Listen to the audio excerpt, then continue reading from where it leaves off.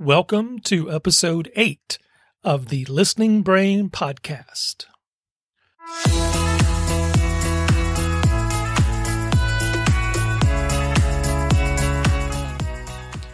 Welcome to the Listening Brain. I'm your host, Todd Houston. In this podcast, we explore childhood hearing loss through the lives of the parents and families who are on this journey and the professionals who serve them.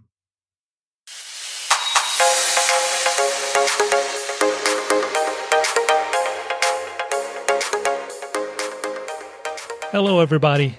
Before we get to today's interview, I just want to take a moment and say that if you're interested in childhood hearing loss, or if you're a parent of a child with hearing loss, I encourage you to get involved with the Alexander Graham Bell Association for the Deaf and Hard of Hearing, or as most of us refer to it as A.G. Bell.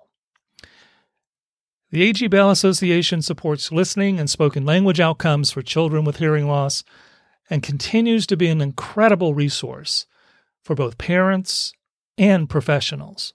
So please visit the website at agbell.org and get involved and support this wonderful organization with your time and your resources. And now, on to today's interview. Today I have the pleasure of introducing Shana Lucius. Shana is a pediatric speech language pathologist and a certified auditory-verbal therapist from Columbus, Ohio. Shana has served the pediatric hearing loss population for the last 14 years at the University of Michigan Cochlear Implant Program and Nationwide Children's Hospital Hearing Program. In her current role as the lead listening and spoken language specialist on the hearing team at Nationwide Children's Hospital, she provides auditory-verbal therapy to the birth to 3 population, mentors current SLPs working toward their LSLS certification, and provides education and outreach to those professionals serving children with hearing loss across the state of Ohio. Shana enjoys speaking to and hosting graduate students studying speech language pathology and audiology about various topics related to hearing habilitation and listening and spoken language. Shana, why don't you introduce yourself and we'll get started with the interview. I'm Shana Lucius, and I'm a speech language pathologist currently at Nationwide Children's Hospital in Columbus, Ohio. My grassroots education took place here at The Ohio State University back in 2002 to 2008 about. I got started in the field of listening and spoken language. Actually, in grad school, I did an independent study, and I explored some of the oral preschool and school options for children in Columbus. And I saw a little boy. He was on the playground listening and talking and socializing with his peers, and he had bilateral cochlear implants. And I said, I want to be a part of these children's journeys. And that's how it all got started for me. Then I graduated from Ohio State and went on to work at the University of Michigan Cochlear Implant Program in Ann Arbor with Dr. Teresa Zwolin and Ellen Thomas. And Ellen Thomas was my AVT mentor. Oh, very good. So I know them quite well. We worked for 3 years on pursuing my LSLS certification. So that took me into the specialization of listening and spoken language. I also did the professional distance education through the Obercotter, which was with Catherine Wilson at the time. And I think that's how we came to know one another through that program. So you did the first year's training at UNC. Yes. Awesome. That was really valuable. So my independent study for that was with Dr. Don Goldberg at, the Cleveland Clinic there. And then I also did a week at the Castle program in North Carolina with Hannah Eskridge and their crew. Yep. My proud aspect of my career is that Hannah and Lillian are both former students of mine from South Carolina. That's awesome. The AVT world is definitely a small world. Interestingly, Beth Walker was on the Overcotter, the Hearing First website, and she was communicating about how Ellen was one of her mentees. And so it kind of just is, a small world that we all live in here. Well, I often tell my grad students that, it's when you meet people, you want to be careful what you say because of that smallness and close-knit nature that we have is because, people have either worked together and they know each other, or they went to school together, maybe the same program, or they dated each other. Yeah. So you always want to make sure when you're referring to another person with someone that you understand that there may be a connection there, and usually is. Most definitely, which makes it unique with this teletherapy option that is now available to us, because it allows us to be more connected. And I think how I got started in using tele was back when I was at the University of Michigan. We were doing tele webinars for the UP and Traverse City, the upper part of Michigan, where it would take us, 6 hours, 8 hours just to drive one way. We were doing teleconferencing with them. We had a grant called Sound Support, which enabled us the funding to be able to do that in partnership with, the University of Michigan hospital system and the State Department of Medicaid there. So it was a really good opportunity to get my feet wet in using tele for mentoring and professional coaching.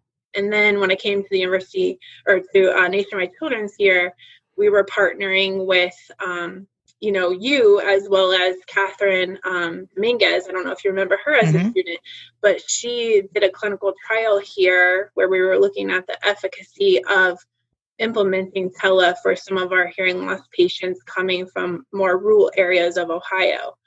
And we did a small study with that showing the effectiveness of it. And from there, the biggest barrier, I think, has been just the reimbursement side of things. And that's kind of what halted. But now that we have this opportunity, I think we're seeing the potential, and our field is kind of being pushed in this direction, which I think is a direction we needed to go. Oh, I agree. And I think the where we are at right now with COVID-19 and, still this push for telehealth and telepractice within our area, I don't think it's going to go away. I think it is that push that we needed. I think we now have all of these different agencies and licensure boards and, policymakers saying suddenly telehealth is okay. Telepractice is okay. Let's make this happen. Where before there were a lot of barriers, and now even insurance companies and third party reimbursement are saying, yeah, we can reimburse at the same rates and things like that. We still have some ways to go in convincing some people, but it the COVID-19 certainly has created that demand now. And I don't think the consumers, I don't think our patients will want to go back to the old way, so to speak. I would definitely agree with that. I've already had a lot of families saying, why can't we do this all the time? I want to continue this. We have families that drive up to 2.5 hours just one way to come for auditory-verbal therapy services at our center. And we know as AVTs, that's not the most effective or best use of time. When families are spending over 5 hours in a car, that's minimizing opportunities for listening and talking that could be happening. So I think there's huge potential for this population to be working in their home environments, and it really falls best into this scope of practice. I feel like this is where AVTs shine, is where we can coach and use the materials and toys that are in the families' homes and really give these families that hands-on opportunity to be the effective language facilitators. Oh, I agree 100%. And what I've always seen is when I used to have families driving so far away, by the time the family got there, the child was worn out. Exactly. They were irritable. They didn't want to be there. They've been stuck in the car for an hour or more. And, it's like, I don't want to do this anymore, and so it's just a struggle. So it's the more we can keep them in the home and connect to the home, and just like you're saying, use the materials that they already have, the toys, the books, it's going to be more natural. And that's what's always frustrated me with some of the early intervention programs who say it's not natural. You still need to go into the home in that natural setting. Well, we are going into the home. Right. We're just using technology to do that. And so I here in Ohio, that's allowed, and that's fine. But other states, they're still struggling with that whole, is it the natural environment when you deliver services through telepractice? And my perspective is it forces the clinician or the early interventionist to actually do parent coaching when you connect through telepractice. Because a lot of the research has shown that when people did go into the home, parent coaching wasn't always at the top of the list in terms of things that they were actually doing. Right. They may demonstrate something, but they didn't sort of turn it over to the parent and have the parent do it and then coach the parent. Or what we've seen is this sort of consultative model, of how is it going? Here's some things to read, sort of a check-in kind of model once a month. And that's not going to do it either. Right. I think that's where kind of we've found the balance of both worlds, because we know we provide really rich direct therapy services before all this happened in person. So now a lot of the families I've been working with in person already kind of know, the therapy plan, the routines, a lot of the auditory verbal strategies that they've been coached on. And so this just kind of comes naturally to them even because they've had that experience. And I think, being able to really put it in their court and truly turn it over to the parent, like I think you've quoted this before, teletherapy, telehealth is truly purest model of coaching that's available. Yeah.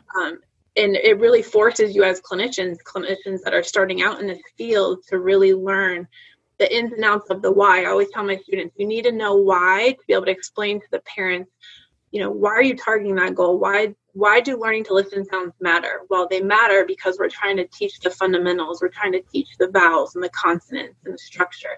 So they need to be comfortable with being able to explain the why behind why we're doing what we're doing. Oh, exactly. And it certainly puts you in that spot of having to understand it, then to be able to explain it and tell that why. But yeah, I agree. I think it's the purest way to do parent coaching, and it just forces us all to be better coaches and better listening and spoken language specialists, I guess we would say, as with a new terminology. And it definitely plays into what those adult learning styles we know to be true, right? Hands-on experience and adult learning is best centered around being able to do it, right? That's very true too, and that's a whole nother area that we need more instruction on, I think, in our training programs, is understanding how the adult learns. And when you're working with a parent, you're working with that other adult who's learning new tasks, learning new skills, and how do we present that information so that we can optimize their learning. But you're right, the hands-on approach for adult learning has been proven. You just have to, they want to know what they're doing, they want to know why they're doing it, but they want hands-on experience doing it. Definitely. One of the biggest things I found to be a challenge with all of this is knowing what materials the families have at home. And I've had to pretty much figure that out pretty quickly. So some of the tools I've been using, I know I shared with you that Hearing First article on the family routines and family practices. And I've found that that's super helpful to get families starting to explore what are some of the routines that they're using that they kind of want me to be in their ear, if you will. Some of the things that some of our families have done is like make a snack, simple activity that they can do. And I can coach them on like using rich language during that time where they can be hands-on with the snack with the child. But that was one of the biggest things I found that I needed to figure out pretty quickly is what the families have at home that we can use. And then I kind of relied back on my graduate training where I remember a supervisor was giving us an activity. We had to make a lesson plan with just one thing. And I remember my thing was the paper clip. Like, how many different things can you do with a paper clip? And I found myself in these teletherapy situations thinking on my feet. And that's one of the skills I think as a clinician, you have to be agile, innovative, and flexible. And to find good success in this model, those are the three key things that I've found are important. Figuring out, what they have at home, being agile, innovative, and flexible. I think you've summed it up nicely. I think if anyone doing AV, but especially through telepractice, you gotta have all those qualities about you to make it work. Because being flexible, there's always something that may not work, an activity that may not work, or the technology may, something may go wrong with the technology, although that's a lot more stable now than it used to be. So being flexible and agile and being able to think on the spot. If something's not working, you can say, oh, I know you have this other book or you have this other toy. Let's do this with that. Let's try this strategy using that toy or that book and going in another direction. It's been real fun. I know that you've enjoyed this model of therapy for a long time, and I'm glad that I finally get to appreciate doing both the clinic and the in-home through telehealth model. And I think a lot of graduate students that are pursuing their careers, if they can be good therapists using this model, then they're going to be really well-rounded. And I think, like you said, our clientele is going to demand this type of service in the future now that they've had a taste of what it looks like. Yes, and I think this is going to force training programs to adopt more telepractice training. We did a survey 2 or 3 years ago, and there was very little interest from directors of training programs in speech language pathology and audiology. There was only maybe 2 or 3 out of, I forget how many we surveyed, it was 70 or 80. We got 70 or 80 responses we got back from our survey. But there was only, out of that number, only 2 or 3 that were really actively trying to train their students a couple of years ago. Mm-hmm. And so I think now, because of the virus, we're going to be seeing this demand continue, which means training programs need to adjust how they train their students.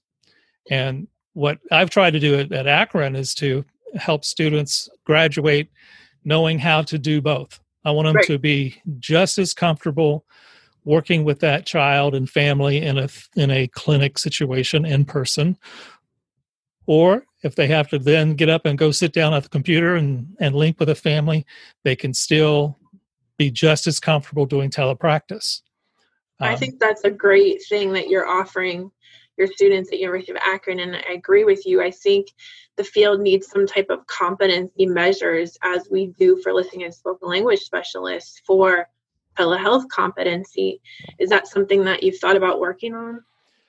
Yes, actually. There's a couple of other professors, like I said, that are interested in this area, the other universities that I've been collaborating with, but it's getting at some competencies. ASHA is now looking at it as well. Mm-hmm. I hope that it's, how can I say this diplomatically? I hope their involvement ends up supporting what we're already doing and not hindering it in terms of any new policies they put in place about students. I mean, there was some rumors about students needing to, have X number of hours doing this and that before they start seeing a patient through telepractice. All these standards that are not currently there, they're now sort of talking about it. Mm-hmm. And I have some concerns about that because they also have said in their policies that telepractice is equal to in-person visits. I mean, it's just as good as, if the patient's needs can be met through telepractice, then they recognize that telepractice can be equivalent to in-person visits. Mm-hmm. And so how they handle that in terms of how graduate students would be trained will be interesting. Mm-hmm. I just hope they work with faculty who are out there doing this, and they don't put new regulations in place in terms of training programs who are doing telepractice that end up hurting us rather than helping us. Sure. Yeah, I think there's a lot that's already been established. I know it's been about a decade of implementation and research that we've been kind of using in the oral rehab world. The rest of the speech world is kind of getting up to date with that. I know audiology from remote mapping. I know the University of Michigan did a research study on remote mapping. And I think, families and stuff are going to be demanding it across the board, not just speech, but also, audiology for mapping, even follow-up for ENT visits, post-operatively. We've had really good success where the ENT is able to look at the incision site and do their post-op visit where they don't have to drive 2.5 hours just to check the incision site and make sure everything is healing nicely. So I think some of these visits can be done across the board, not just speech, but audiology and ENT. I agree 100%. And I do think we probably have a little bit more of an advantage that there's been more of us in AV, oral rehabilitation, in this area of hearing loss, doing more telepractice than other maybe areas. We have a little bit of a head start. So I'm hoping we can continue in a positive way and help our training programs sort of come online and actually, get involved and do the training without hurting what we're already doing. Definitely. Because for me and my students, we have done some training, and then but I usually get them right into some sessions where I start coaching them as we are doing a telepractice session. Mm-hmm. And they usually adapt pretty quickly.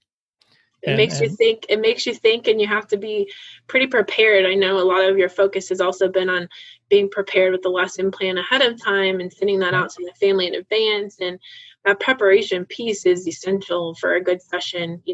What happens within the session, you have to think on your feet, but you can do your due diligence by making sure ahead of time you've thought out, what are the child's goals? What are some of the materials that we can use to facilitate those goals? What are some of the strategies and next steps for the family? So exactly. So let's talk about, you mentioned how you had seen a little boy that had hearing loss early on, and that was sort of a seminal moment for you that got you interested in hearing loss. When you were at Ohio State, did they have any additional practicum or coursework in this area or anything going on? Unfortunately, at that time, no. I had to pretty much pave my own pathway. Like I said, that was back in 2008 when I did that. AVT has grown tremendously, I would say, just in the last, 3 to 5 years, as far as getting professionals trained and getting access to people that want to be certified. So I think that the field is doing a good job of that. But I pretty much had to pave my own pathway. There wasn't a training program. I did an independent study where I created the coursework and created a kind of a portfolio of resources for families. And like I said, I explored the schools here in Central Ohio that were available. But even now, a lot has changed since back then when I was studying it. The auditory oral school where I observed that little kid doesn't exist anymore. So we're trying to think about ways to continue to educate and provide listening and spoken language services to our population here in Central Ohio beyond just the therapy realm. Right. And do you have many of the Ohio State students come over for practicum? Yes, I have a good handful of those students who've been placed with me that are interested in learning more about hearing loss. I've also done a handful of lectures at the university to the master's level students in both audiology and speech on listening and spoken language. I would love to be able to continue to do that ongoing. Obviously, we partner with you a lot and your students. I feel they're a great resource. They come super well prepared. And it's exciting because usually they come to me for their last rotation and then we get them jobs, which is like super rewarding, right? That's right. That's always a plus when they can stay right there and keep doing what they love to do. Definitely. So it's been good. It's all been good. Awesome. So where do you think given this new era of telepractice, and I guess we're all still sort of navigating what the next 2 or 3, maybe 6 months are going to look like in terms of how we deliver services. But pushing that off to the side for a moment, where do you see yourself and where do you see the program there at Nationwide Children's over the next, 3 years or 5 years? Yeah, I mean, the projections for the number of kids that we're implanting have just, kind of tremendously gone up, which I think is a good thing, meaning we're getting the information out about cochlear implants, listening and spoken language, oral habilitation. We're doing a good job educating the potential that these children hold in the community across the state of Ohio. I feel that the growth is going to continue across the state, just in terms of numbers of children and adolescents we're implanting. I feel that will also lend itself to us continuing to be able to provide, hopefully, these telehealth interventions across the spectrum, because families, again, are coming from a distance and demanding high-quality services, which we know we can provide. And I think that the training and education of our future field is going to continue as well, with collaboration with University of Akron and the Ohio State University, getting professionals up to speed with telehealth intervention so that they can feel comfortable and confident that they're providing these families high quality intervention services, not only in person, but through the telehealth model. So I think all of this is just pushing us in a direction that uses technology to our fullest advantage to help those we serve. Great. And it's great to have you as a part of all this. And it's really exciting to see what Nationwide is doing and what the future looks like in terms of just continuing to grow the program in some exciting ways. Thank you. I appreciate your support, and I really appreciate all your legwork and efforts that you put forth into telehealth and to establishing it as a mode of excellence for our field. I know you've done a tremendous amount of work in partnering with other professionals across the country, so you've really set the stage for what we could do. Well, I appreciate that. So, Shana, what advice would you give a student or someone starting in this area of speech language pathology, of listening and spoken language, AVT? What kind of advice would you give them? I would say you definitely have to delve in with the education, and your passion is going to drive your purpose. That's what it did for me. If you're passionate about working with this population, you'll do everything you can to get yourself educated and get yourself, the tool belt, as I like to call it, to help you be successful. There's so many wonderful resources out there with listening and spoken language, A2 Bell, Hearing First, or just a couple to name. There's so many resources for professionals in terms of coaching and connecting. And I think back to the beginning of when we started this conversation, this is a small world. And I think that if you find yourself being able to network, you're going to serve yourself well. People in the listening and spoken language space are nice people, willing to help, willing to get the word out about auditory therapy for children and coaching families. And I think my best advice would just be reach out, connect, and network, and don't turn back. Excellent. Well, I really appreciate your time today. Thank you for being here on the podcast. Thank you, Todd. I really appreciate Shana being with us today on the podcast. I am so thrilled that she's working here in Ohio, setting a very high standard for all of us to follow. And I know she'll continue to do wonderful work at Nationwide Children's Hospital. And so, if you're passionate about what we're doing with this podcast, please consider being a patron. Go over to patreon.com, find the Listening Brain podcast, and select a level that suits you. We also have some great incentives that you get when you sign up. So please think about it. And we really appreciate any support you can give. This podcast has been a production of the 3C Digital Media Network, and thank you, as always, for listening.